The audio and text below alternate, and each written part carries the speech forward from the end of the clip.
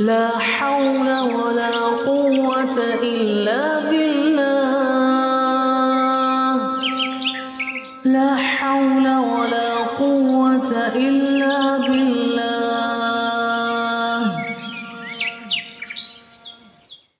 Assalamu alaikum wa rahmatullah, and welcome to the program Tawhid and the Creation, exploring the book The Essentials of Tawhid, book 3 in a series authored by Salie Manie, and Salie joins me online once again. Salie, assalamu alaikum. Wa alaikum salam wa rahmatullahi wa barakatuh, Muhammad Fasih. It's great to be back with you, and greetings to all the listeners out there.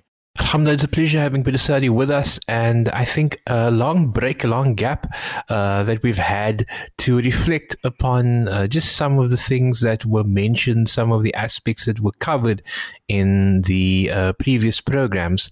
But of course, tonight we'll be delving into Tawheed once again and expanding a little bit further. I think the last time we left off, we were reflecting upon the understanding of Tawheed in its nature. And we want to maybe just revisit some of the concepts that we had explained last week, but we also want to look at our existence as man and our purpose on this dunya, inshallah. So that's what we're going to be doing. And you're welcome to get a copy of the book, The Essentials of Tawhid. You can download it on www.saliemanie.co.za, and you can download the PDF copy of the book, inshallah. But Salie, so this evening, if we just maybe go back to looking at perhaps some of the things that we discussed in previous shows, and we started off talking about Tawheed in terms of the essence of what it is.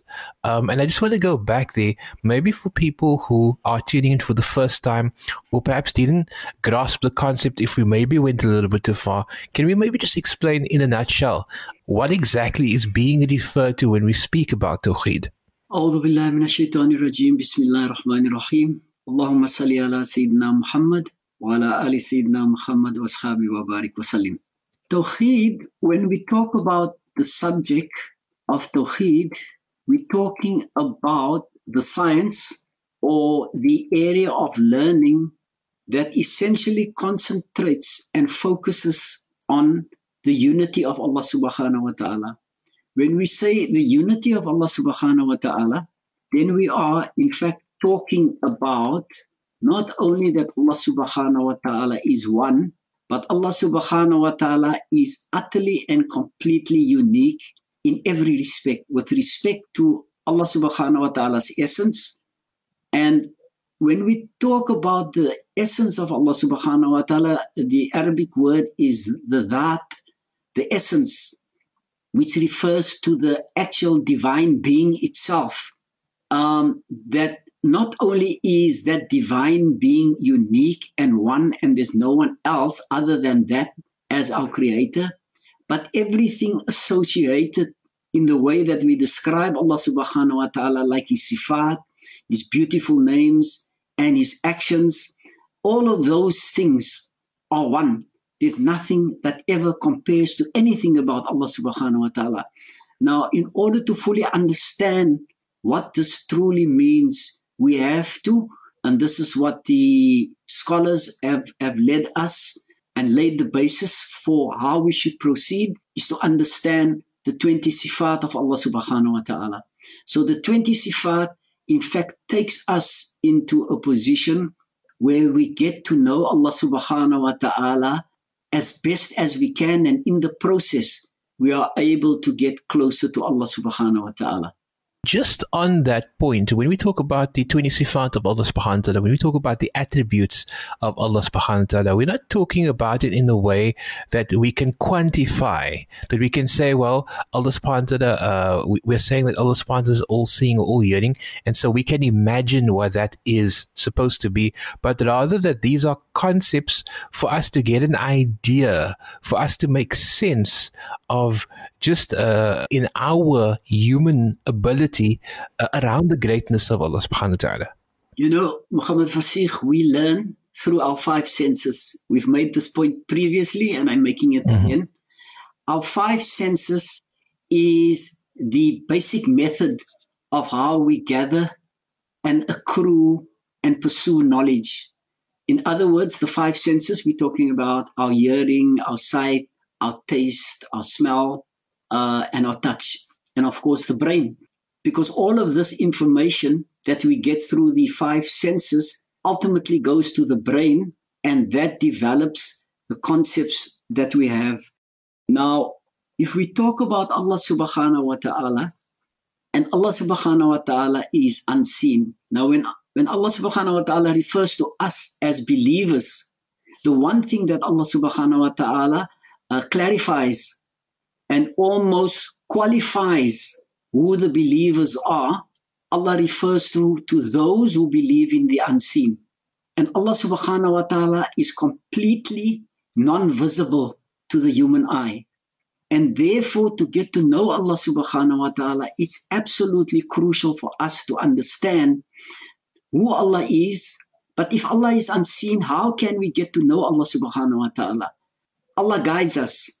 Allah created us. Allah knew exactly what we are able to understand and not understand, who will be clever, who will be not so clever, who will be exposed to very, very advanced forms of learning, and others perhaps be not so fortunate. Allah has created every single person. So what Allah has done is to show us and point to us how we should do it. And how we should do it is, Allah says in the Holy Quran, by looking at the heavens and the earth and within ourselves.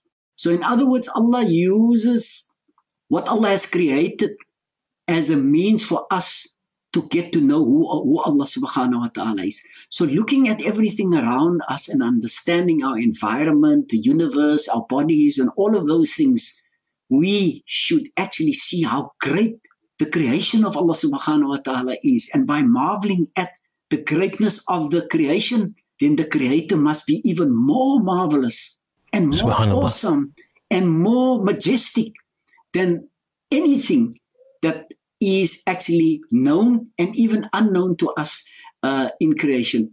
So one of the methods that we have used in this program and in the book is to actually look at creation, look at that, but not, you see, we can gather information, Muhammad Fasih, for several reasons that might not necessarily take us closer to Allah subhanahu wa ta'ala. I could so easily have written this or present it in a way to dazzle people with facts and information to show how much I know about this. So I dazzle them with the facts. And what does that do to their iman and their taqwa and drawing them closer to Allah subhanahu wa ta'ala? So if one does it for the wrong reasons, then knowledge can be an obstacle to get closer to Allah. Knowledge can lead to one becoming arrogant and proud that you know this and you know that, as compared to other people, and forgetting that it actually all comes from Allah subhanahu wa ta'ala. So to bring the point back to your question, we have to look at the things that Allah subhanahu wa ta'ala instructs us to look at, and that is what is out there in creation, both above, below, and within ourselves, and then see Allah subhanahu wa ta'ala's hand at work in everything around us.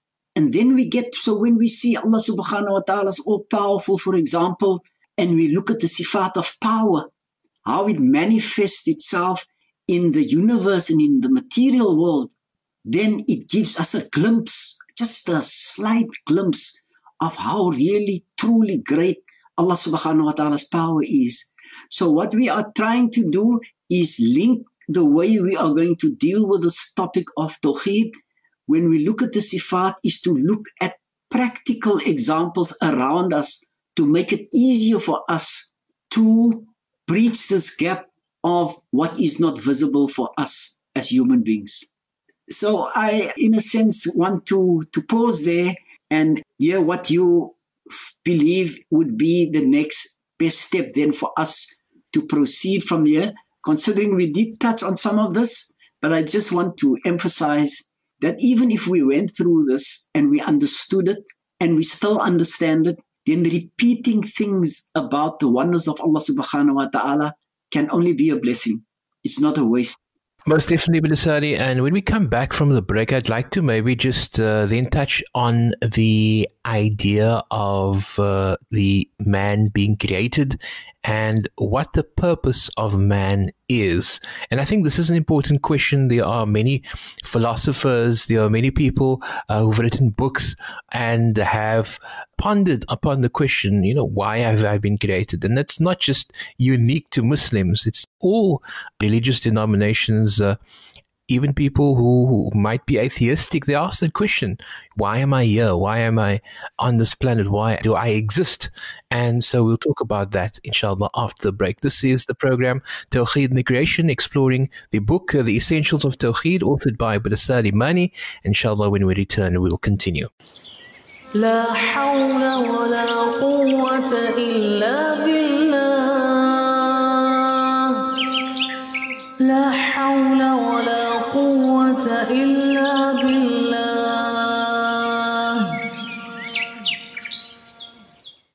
Assalamu alaikum wa rahmatullah, and welcome back to the program Tawhid and the Creation, exploring the book The Essentials of Tawhid with Brother Salie Manie. And now we want to just reflect on, I think, the biggest question that sits in the center, I think, of everyone's thoughts when people become conscious of their existence. They'll ask the question, why do I exist? Why am I here?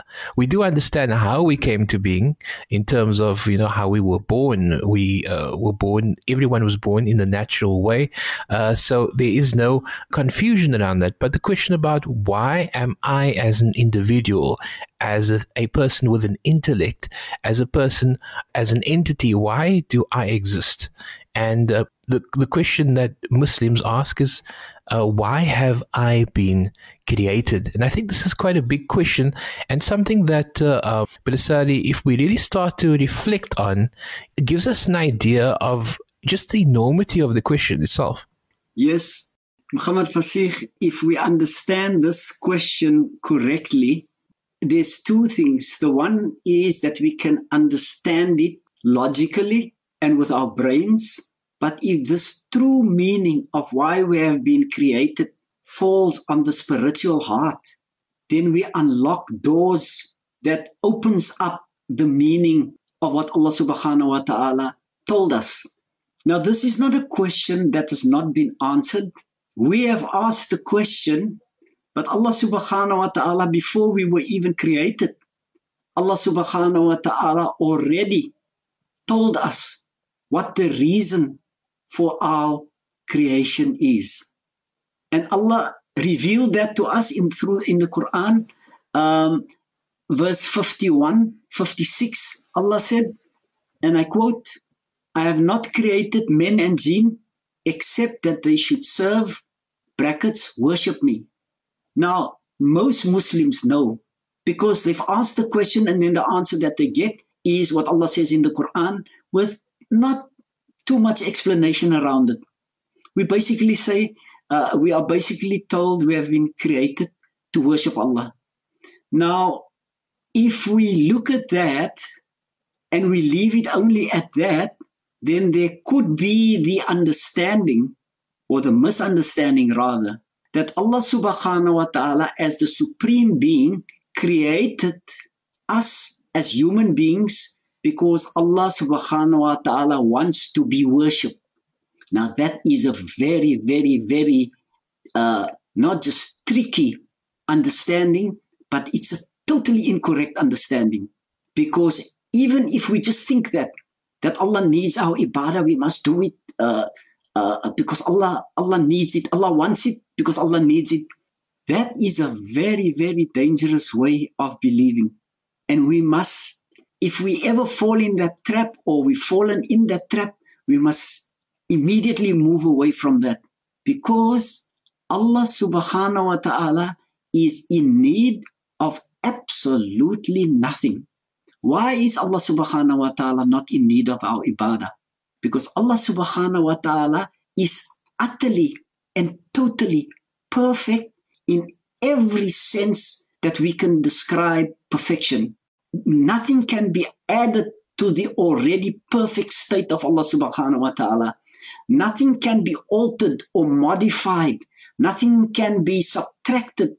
The perfection is utterly and beyond any impact of anything that is not Allah subhanahu wa ta'ala. So creation can never impact on the total and utter perfection of Allah subhanahu wa ta'ala. So where does ibadah fit in?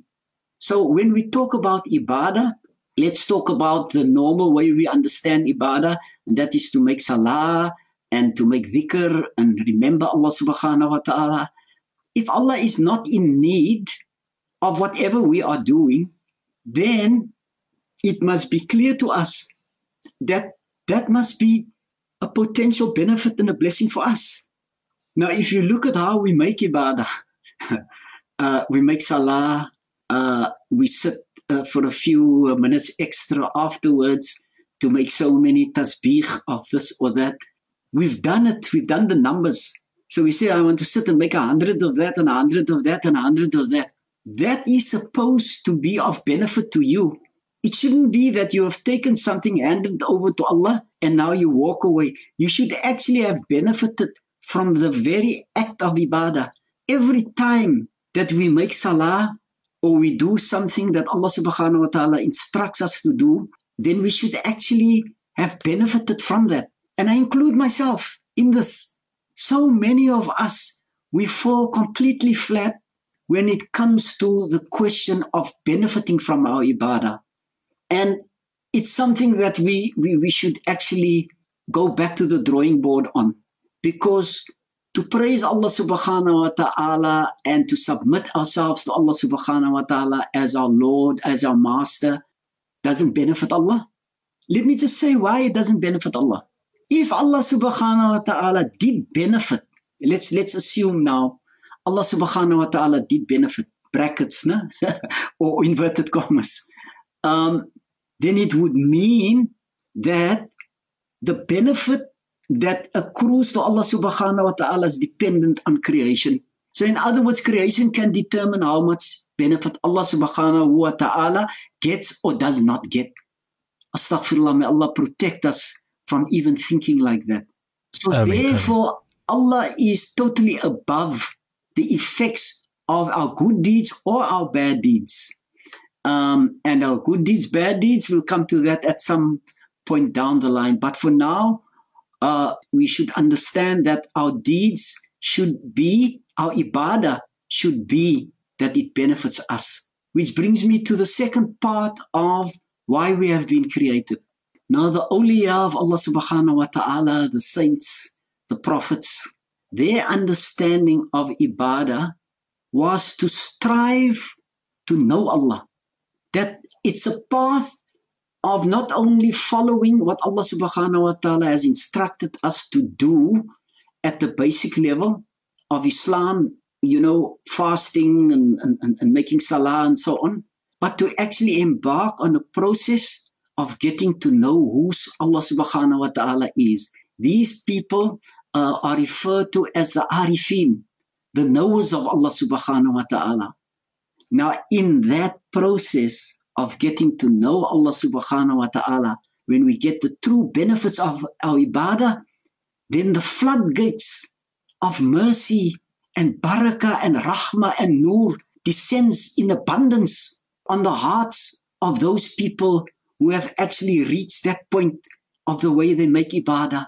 And that blessing then becomes so obvious to people that they truly see why Allah subhanahu wa ta'ala has created them, or us, created us so that we can actually experience that true ecstasy of getting closer to Allah subhanahu wa ta'ala.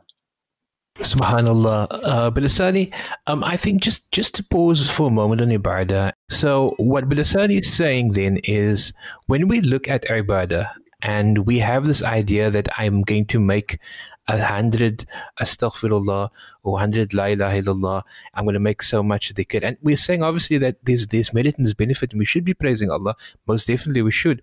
But when we are doing these acts, in a sense, we are making the dhikrullah, or we're performing nafil salah, or we're doing other things, that there is no benefit that Allah subhanahu wa ta'ala is going to get from that. Allah is not affected by it in any way, neither in a positive way nor a negative way, but rather that the benefit is for us to purify ourselves, in a sense, for us to be able to take what we are doing as a means to gain that closeness to Allah subhanahu wa ta'ala, to be able to perform our salah with the idea that it's a step.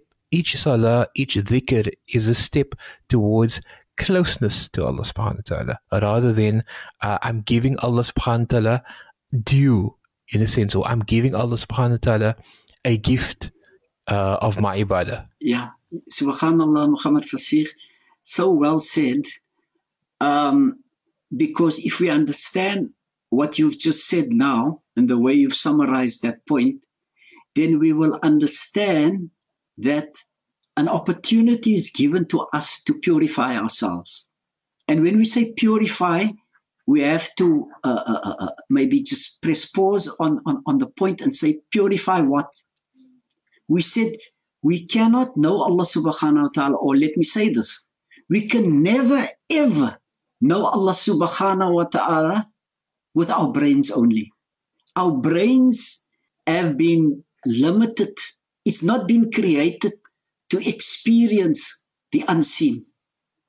The brain is a logical instrument that reacts and responds to the stimulus that comes via the five senses, and then the body responds in a particular way. But it is the spiritual heart with which we can experience and get to know Allah subhanahu wa ta'ala.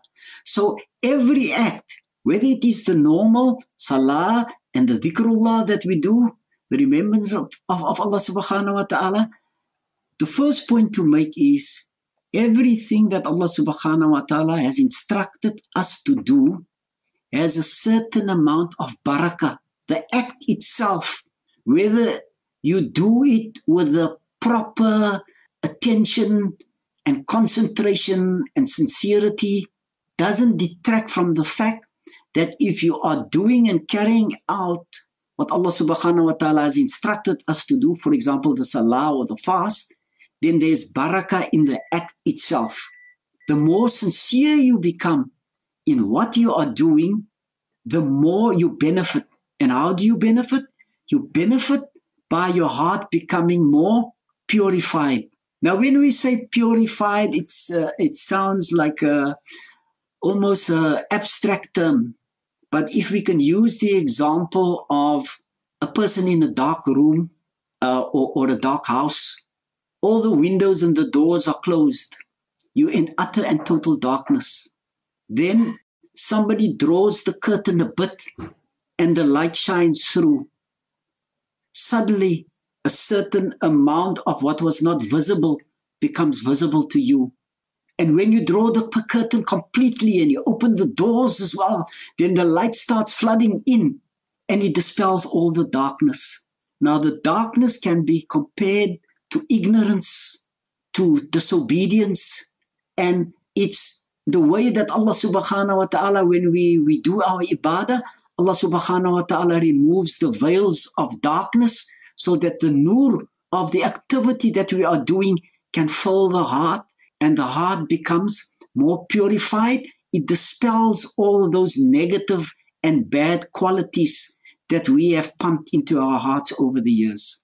Subhanallah. Subhanallah.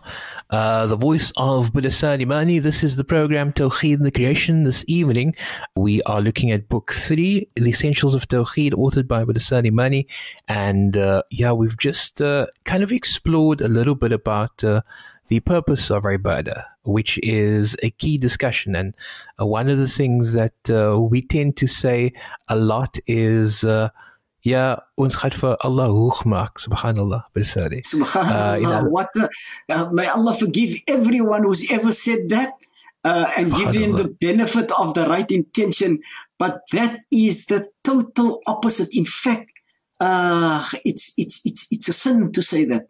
If we understand now what we've just discussed, ons gaat vir Allah hoog maak. Ya Allah, it's like Allah is waiting for our ibadah so that He can get to the next level. Oh, it's so wrong. But one of the things I just needed to say when we talk about the reason for our creation, Muhammad Fasih.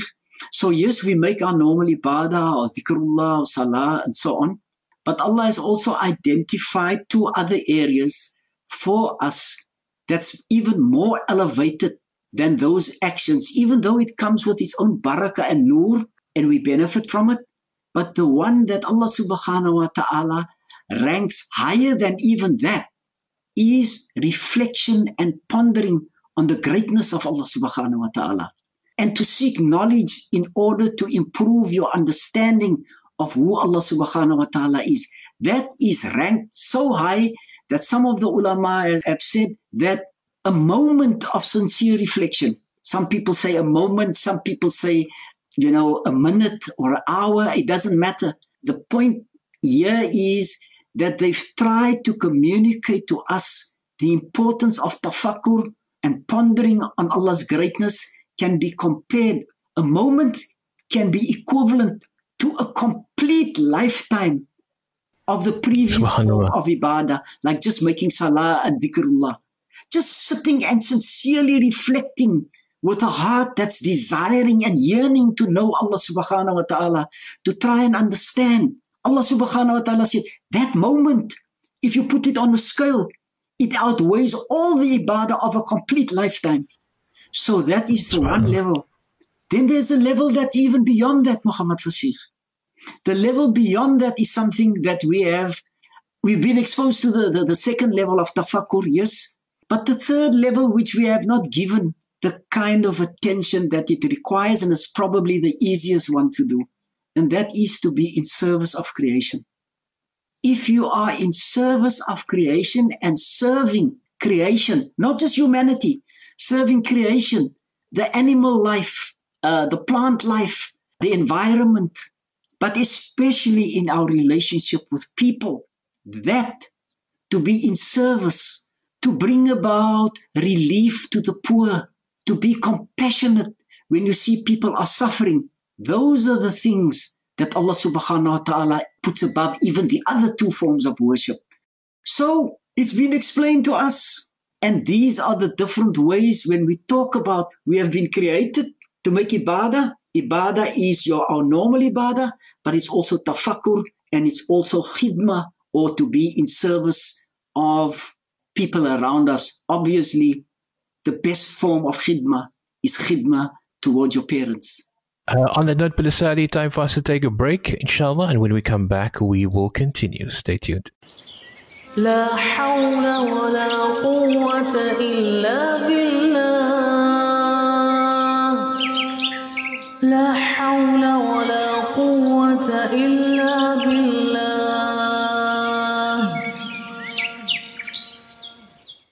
Assalamu alaikum wa rahmatullah. Welcome back to the program Tawhid and the Creation, exploring the book The Essentials of Tawhid with Salie Manie. Now, before the break, we had spoken about various aspects of the understanding of ourselves, and what we are offering in terms of ibadah is for ourselves. It's not a gift to Allah subhanahu wa ta'ala.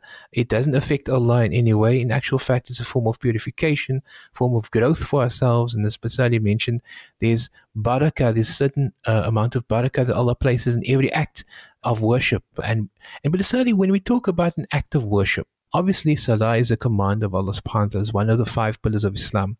However, on top of that, there are other forms of ibadah, most certainly as well. Through feeding the poor, through looking after family and friends who are in need, through being just. These are also ways that one can also earn the favor of Allah subhanahu wa ta'ala. In fact, to make it easier, you see, often we talk about the Qur'an as the word where Allah speaks to us directly, and it is. But what we often don't understand, Allah's great, great, great mercy to all of humanity was the presence of Rasulullah sallallahu alaihi wasallam as a person who could take the Quran take what Allah has instructed us to do and advised us to do and actually live it so that we can see from that how to do things. And if we look at the life of Rasulullah sallallahu alaihi wasallam, it was nothing more than a practical living example of what Allah subhanahu wa ta'ala said to us in the Quran. And if we look at his life, you will see all those things that we alluded to about not only making the formal ibadah, but tafakkur and reflection and being in service of creation and in particular humanity.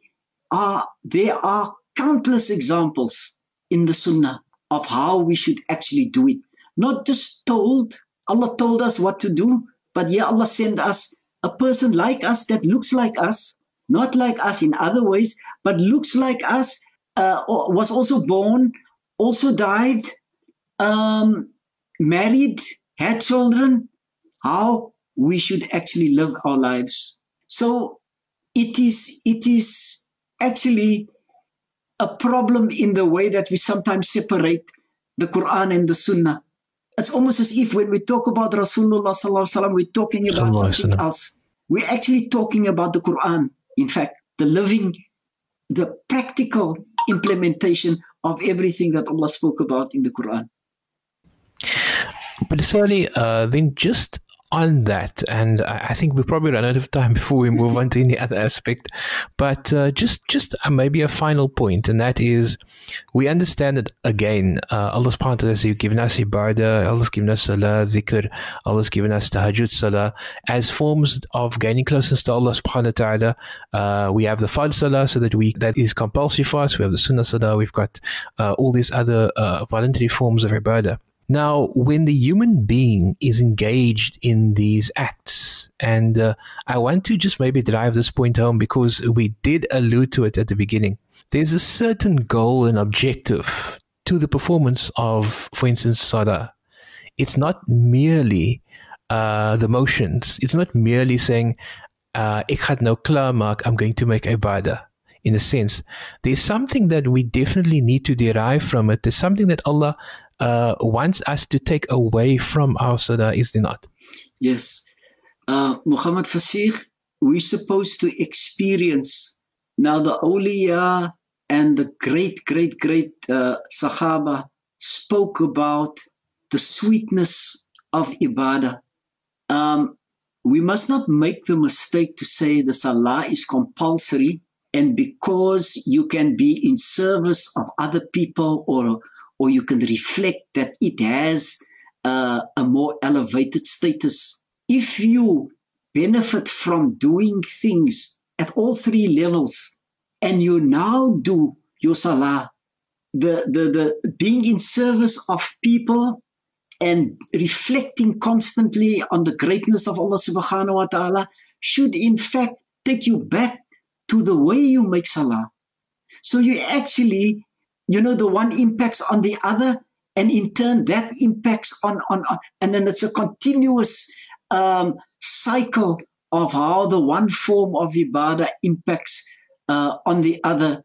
And we should ideally not make a distinction between the one and the other, but it's so that we can understand that it shouldn't be, like you've said, what's a common expression that we hear people say? They look at their watch, ek gaat gou salah, I'm quickly going to make maghrib. That very way that they are saying that I am quickly going to make salah gives an impression of what importance they attach to it. If you want to do something that you really look forward to doing, you never associate haste with it. You never associate it as a by-the-way thing. You in fact yearn to do that. I was going to use another example, or maybe I should just use it, and the listeners and you will forgive me. An unmarried man who is courting a woman that he is very much in love with this woman, is not married yet. So the parents said, you can only come on a Wednesday. It's only Thursday and he can't wait for Wednesday to come.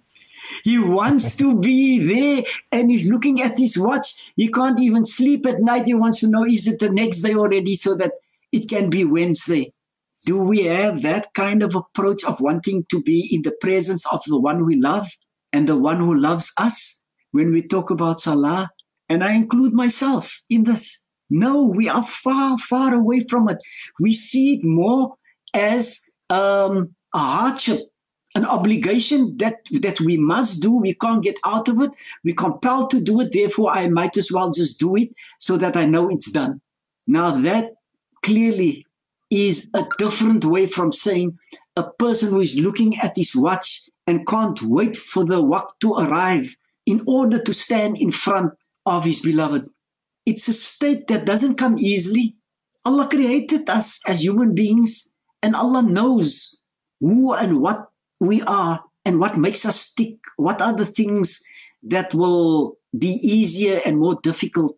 Each one of us, each single person, Allah knows intimately and personally. Allah doesn't know the human race as one race only. Allah knows every single person by name and in detail, and everything that's important to that particular person. We must try and establish that personal link with Allah subhanahu wa ta'ala. And some of the ways, of course, is to ponder. But what we were told by some of the people who have followed this path, if you want to know whether you are making progress along this path, then check the state of your heart. Do you have a soft, compassionate heart? Do you respond to difficulties of others? How do you? That will give you an idea of the state of your heart. And you don't even have to know a person, but you can look at how people respond to need around you, and you will know what kind of hearts they have. So, yes, the awliya, it's a lot easier for them. Our hearts, I'm not going to go into too much detail because time won't allow, but as you purify your heart, it emits a certain light, a certain amount of nur. Every single person, you emit a certain amount of nur, or what people refer to in the English language as an aura. And may Allah subhanahu wa ta'ala make us of those people who will have the hearts that the awliya can recognize, and Allah subhanahu wa ta'ala can recognize as the people with soft and compassionate hearts out there. But Salie, one of the things that we can take away from this is definitely that, firstly, again, we've got to completely restructure our thinking in terms of our salah, in terms of our approach to our salah, and then also in terms of our approach to how we perceive our Creator, and the fact that Allah is free from need, Allah is free from any desires that man is trapped by, that man is affected by. And so when we look at Allah subhanahu wa ta'ala, we need to look at Allah subhanahu wa ta'ala in terms of our understanding and through the sifat of Allah subhanahu wa ta'ala that Allah has made known to us. And obviously, inshallah, in future programs, we will be exploring those sifat and trying to get a better understanding of our Lord, inshallah. In order to achieve that state of getting closer to Allah subhanahu wa ta'ala, we have to get to know Allah subhanahu wa ta'ala better. How? Through the 20 sifat and the names of Allah subhanahu wa ta'ala. It's a powerful way to actually give more sincerity and content to our ibadah, whatever form it takes. Inshallah. May Allah make it a reality for all of us. Ameen. And Brother Salie, till we speak again, inshallah. Brother Salie, wassalamu alaikum wa rahmatullahi wa barakatuh. Wa alaikum salam wa rahmatullahi wa barakatuh. Shukran, Muhammad Fasih, for having me on the show. Afwan, inshallah. And then also, if you'd like a copy of the book, The Essentials of Tawhid by Salie Manie, or the book, The Big Bang, The Amazing Human Body, or any other books in the series, we're currently busy with book 3. You're welcome to visit www.saliemanie.co.za, and you'll be able to download a PDF copy of the book and be able to follow along with us as we explore the topic, inshallah, on a Thursday evening. From myself, Muhammad Fasih Peterson, till I speak to you again, inshallah, I bid you assalamu alaikum wa rahmatullah. Have a fantastic evening further. لا حول ولا قوة إلا بالله